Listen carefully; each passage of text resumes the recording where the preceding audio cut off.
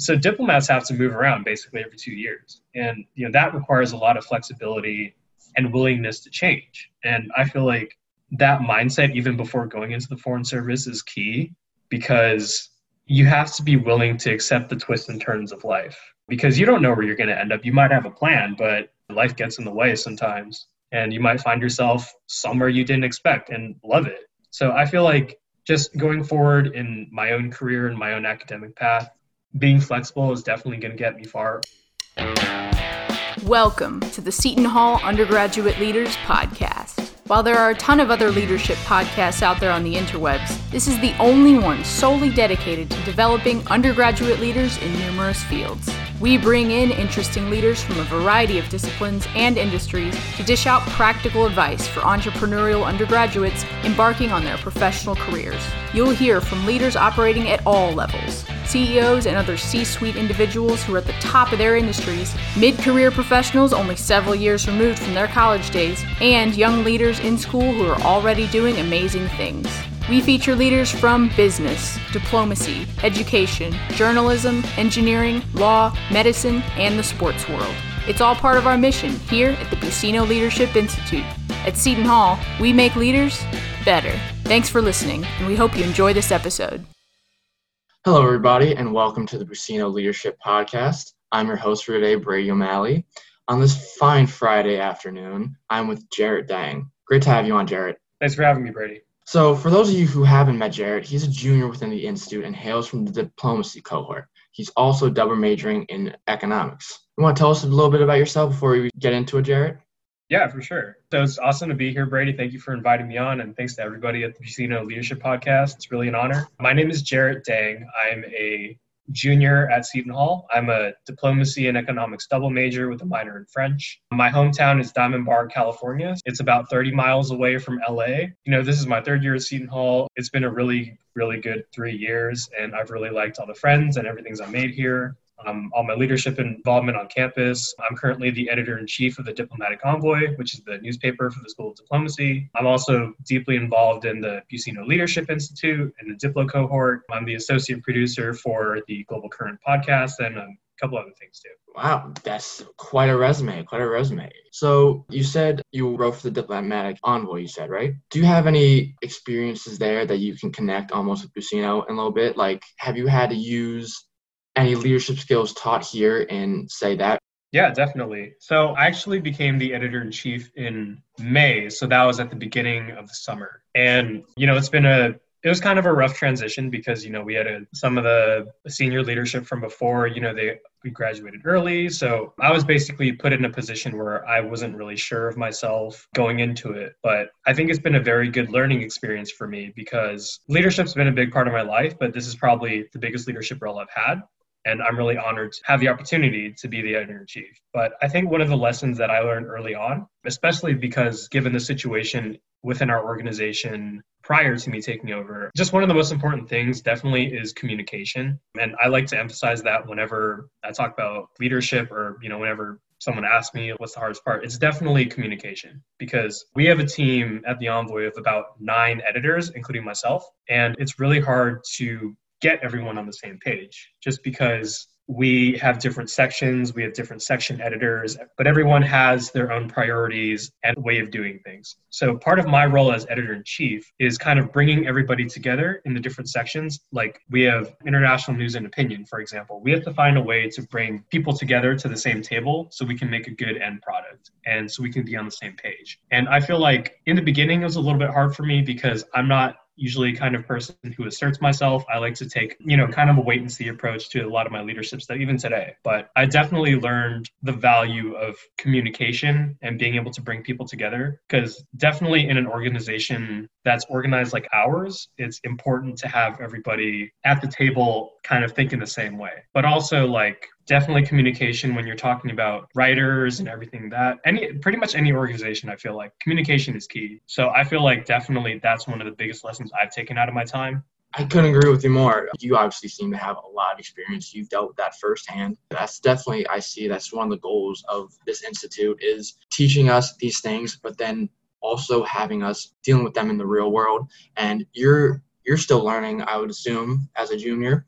but yet you're putting it into action. Before joining the Institute, I had these lessons kind of in my head, but with the help of Dr. Price and all of the other wonderful like ADs, like Dean Halpin and the Institute, they really helped me solidify the lessons in my head because we had the classes on like ceaselessness, but also communication. That really helped me in kind of solidifying my leadership style and how I wanted to approach stuff. Now, you just mentioned, some of the pillars of our institute, and I believe diplomacy is collaboration, correct? Definitely, yeah. That's one of the biggest things that we emphasize. Can you give us an example of how you've used that lesson in your life currently?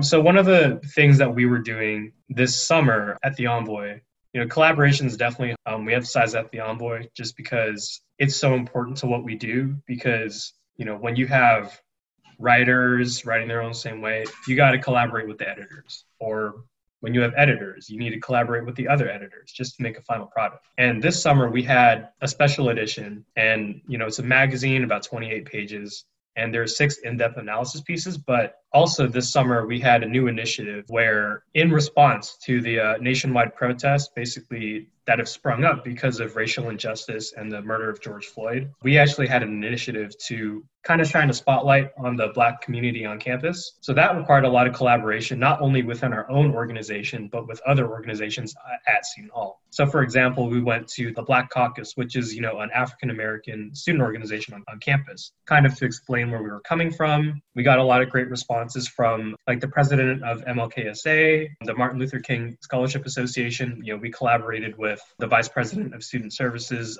Dr. Shauna Cooper Gibson, and Dr. Reverend Pritchett, who's the head of MLKSA and director of special projects. But basically in this summer, we had to collaborate basically not only to shine the spotlight on the Black community, but also to get the story right. Because the last thing we want to do is misrepresent their side of the story. So I feel like one of the big lessons of collaboration that I had this summer is learning to listen and listen effectively. It's kind of like active listening versus passive listening. So, when we were doing the collaboration project, for us, it was really important to consult the people that we were interviewing or that we were working with, just because, again, we wanted to get the story straight and we wanted to portray an accurate picture because that's basically what we're here for. We're here to serve as a platform. See, have you always been involved with social justice causes or have you kind of grown into wanting to help other people? To be completely honest, Brady, I grew up in a very non-diverse community and I didn't think about these issues too much growing up. The high school I went to was basically 70% Asian.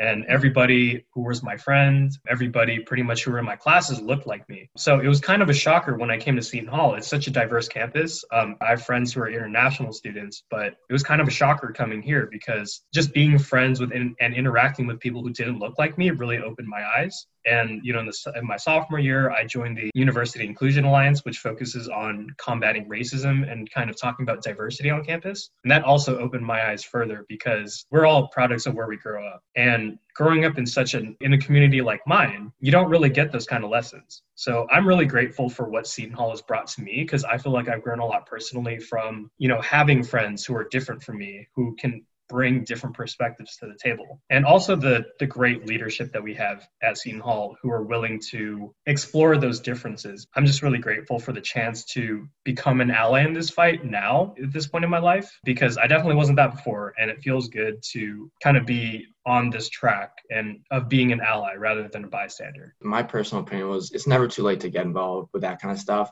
It really doesn't matter what age.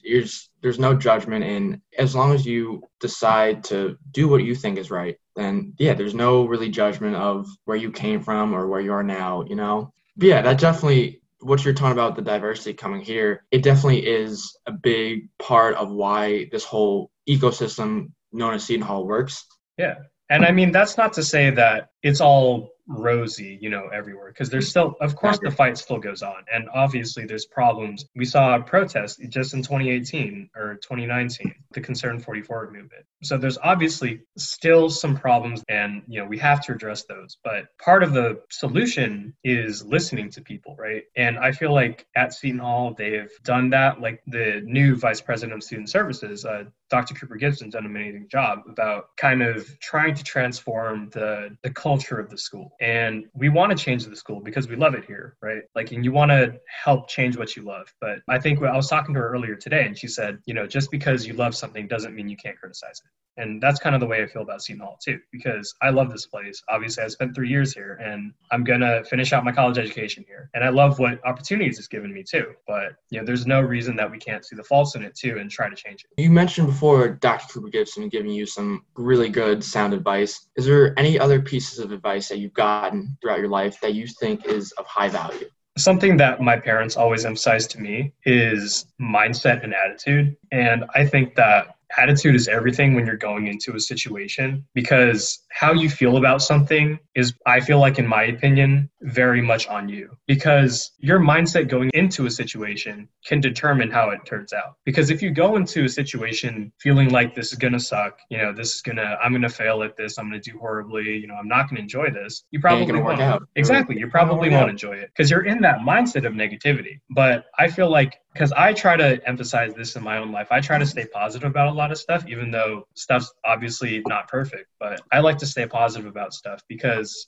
I feel that I can work a lot better when I can see the good side of stuff, or, see the upside, rather than saying, oh, this is going to suck, this is going to be boring. But I like to go into situations with that positive mentality, just because when you go into that situation with a positive mindset, you tend to do better. And even if it does kind of suck, you can still see the good side in it, because you learn from every situation that you're in. And regardless, there is a positive side of stuff. So that's just my mindset.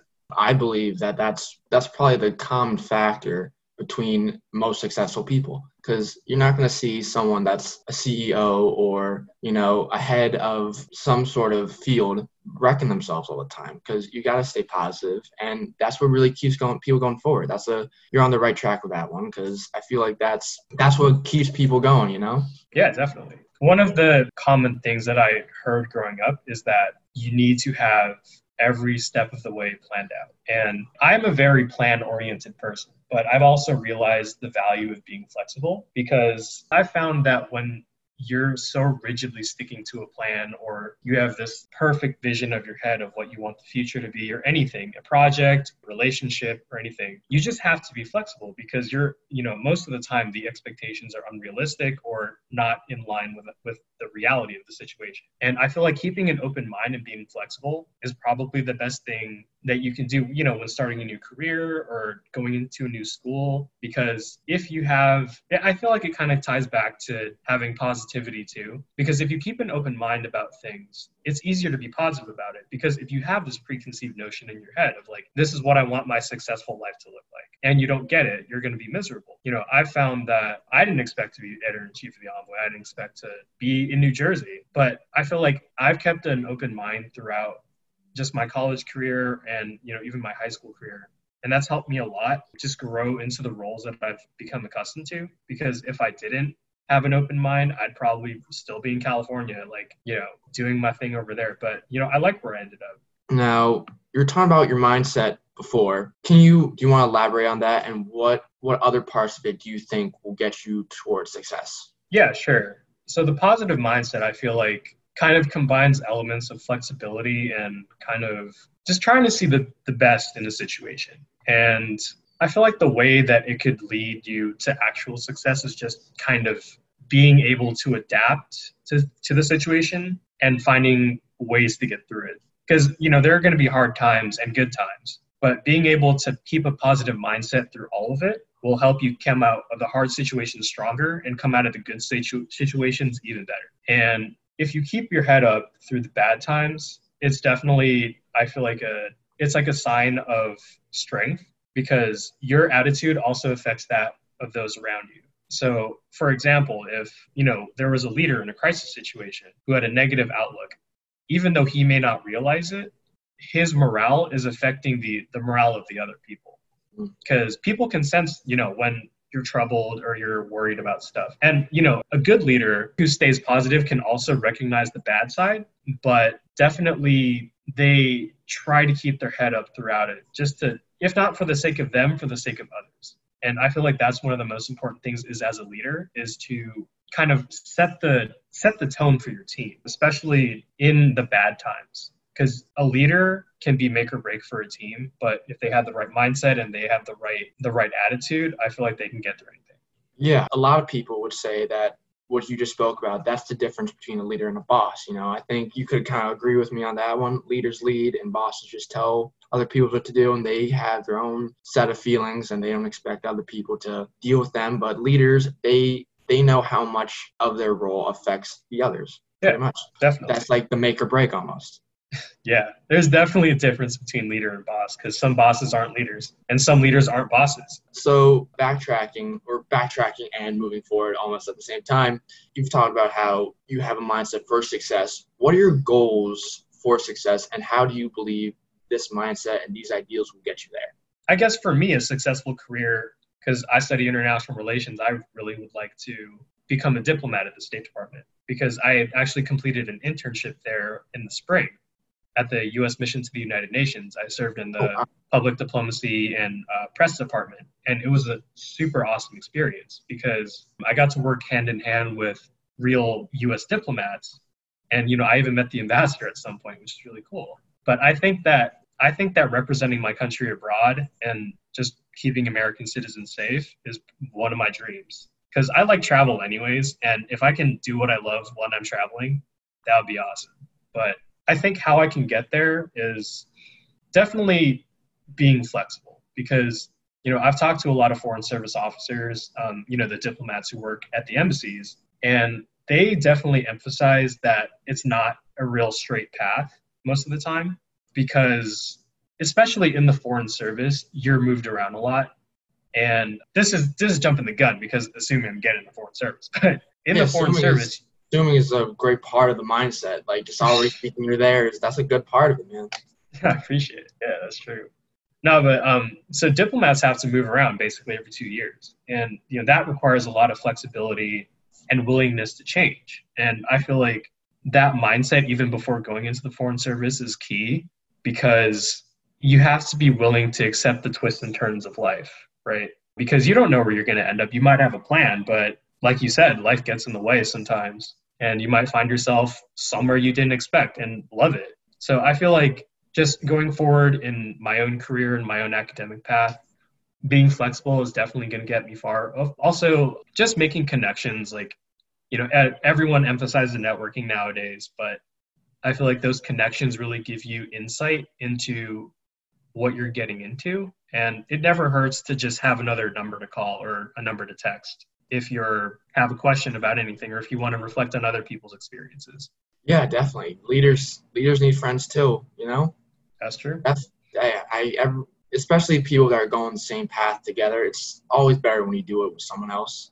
Networking is definitely, in my personal opinion, it's also up there with one of the key components of what makes success, not only just because these people are going to help you out in terms of meeting other people and getting jobs and getting great career paths and stuff like that, but it also helps for, guidance and wisdom from someone that also has the same mindset as you, Yeah, 100%. So as you're learning about leadership now, what do you have any questions about leadership now that hopefully you want answered in the future? I think that something I'd like to know, and I'm sure there's no good answer for this, but how do you dealing with your failures? Because I guess that's something I kind of struggle with, because I wouldn't say that I'm a perfectionist, but I do reflect. I'm very self-reflective, both on the good and the bad. And I do try to see the good in all the situations, but sometimes it's just kind of, you get that feeling of like, oh man, I didn't do as good of a job as I could have.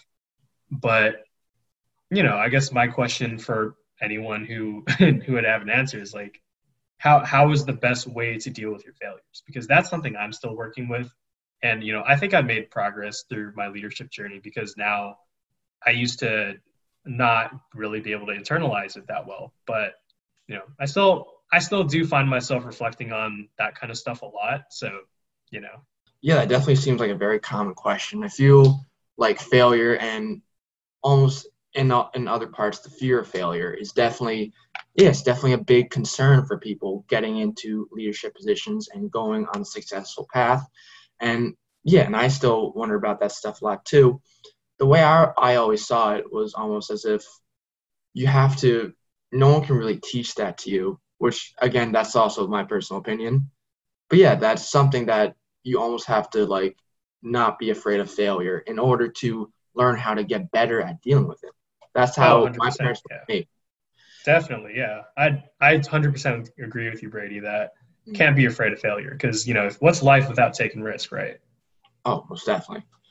Then another side of that coin that I've also learned is from actually my grandfather taught me this is that even though failure is a very important lesson, which he made sure that myself and all my other cousins heard this, as much as failure is a very important part of learning, you should also never go out looking for it for the sake of knowledge, because that's just not going to work out for you. Oh, 100%. Yeah. And maybe I think it's a little bit of a tangent, but I think that the mindset thing plays into that too. Because if you go out with the negative mindset, you're kind of looking, as you said, you're kind of looking for failure. And I feel like if you have like a bad mindset, you're kind of, in a sense, looking to fail, or not necessarily, but you're not looking for success.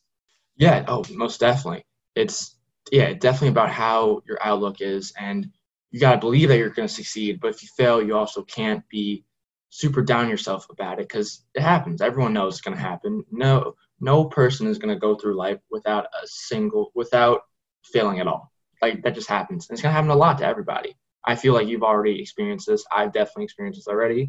And everyone that wants to do what we do and be successful is going to go through a lot of failures. Yeah, that's definitely true. And I guess just how we deal with those failures is how we learn, right? Oh, most definitely. So now, this is kind of, sorry if this seems a little out of left field, but this is also a question I've been meaning to ask. Do you have a leadership role model? Is there anyone, some public figure, or it doesn't even have to be a public figure, someone you've met in your life that you basically wish to embody in terms of their ideals and basically look up to? I think that the person who comes to mind most immediately for me is Franklin Delano Roosevelt, the president through World War II and the Depression. And I can't imagine the kind of pressure that was on him, because he took office basically right after the Depression, or, he had to deal with that crisis. Then he had to deal with World War II. And I was like, how does someone have that kind of mental fortitude to just lead a country through that? But FDR, I feel like, he had his faults too. But what I admire the most about him is how he set the tone for the nation. He helped the United States get out of the Depression, intact, while the world was kind of going to war around him, and he led us through World War II. So I feel like in my own leadership journey, I want to be that kind of role model for, not the country, because that's crazy, but, for my team or anyone who I'm working with. I want to be able to be that kind of guiding figure, and, for people to look up to me, and, just to have that confidence that, what I'm doing is right for the team that I'm leading. Yeah, that's definitely a great way to look at it. I love the fact that you're able to connect that with what you're saying about before about mindset, because like FDR, or just mindset, and also how leaders' actions affect everyone around them. They set the tone. They're the face of the project. They're the face of whatever they're leading. And so their resilience and their almost toughness in able to get the stuff done is definitely what helps everyone else out. So I think that's a great choice of role model. I think definitely it's a good guy to embody. Yeah, definitely. And he was able to connect like one-on-one with the citizens. He had his fireside chats, so you'd be able to listen to him on your radio. It was not just some aloof figure. He was able to connect with his, the citizens, which I really admired about him too. Yes, he's definitely the right person that you want to, take after their vision. Now, I'm got one more question for you, Jarrett, and then I'll let you go, okay? All right, got it. Sounds good.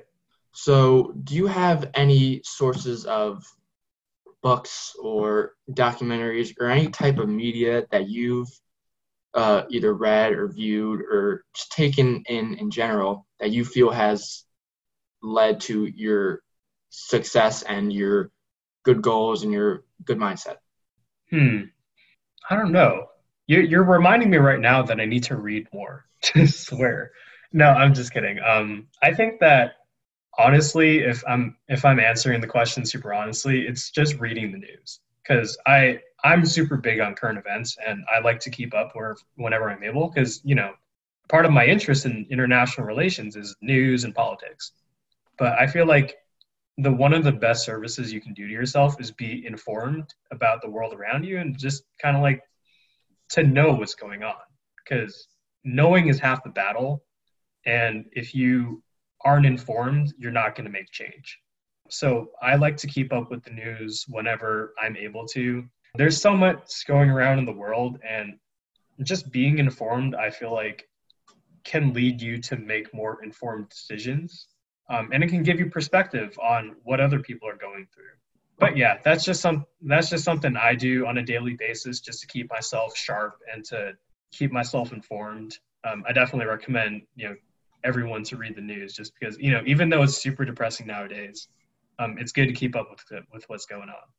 No, yeah, that seems like a very good routine, because how is someone expected to help others if they don't know what these people are going through? They don't know they don't know the events that are going on. I have to agree with you, it is a little depressing reading the news or just any current events at the moment, but we still have to stay informed with that stuff, so that we see what's wrong, and then we almost have a better understanding of how to fix it. It's always been my view, and I can assume that's probably been yours too. Yeah, 100%. I agree with you. Knowing's half the battle. Most definitely.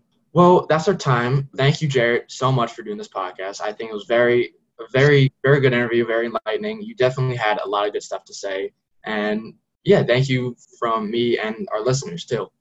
Yeah, thank you so much for having me, Brady. I mean, thank you for being such a great host, and thanks for everyone at the Buccino Leadership Podcast. I mean, I really appreciate being a guest today. On behalf of everyone at the Buccino Leadership Institute, I'd like to thank all of our podcast listeners, the podcast team, as well as 89.5 WSOU Pirate Radio for allowing us to use their facilities. Follow us online at www.shu.edu/leadership and on Twitter @ShuLeadership. At Seton Hall, we make leaders better.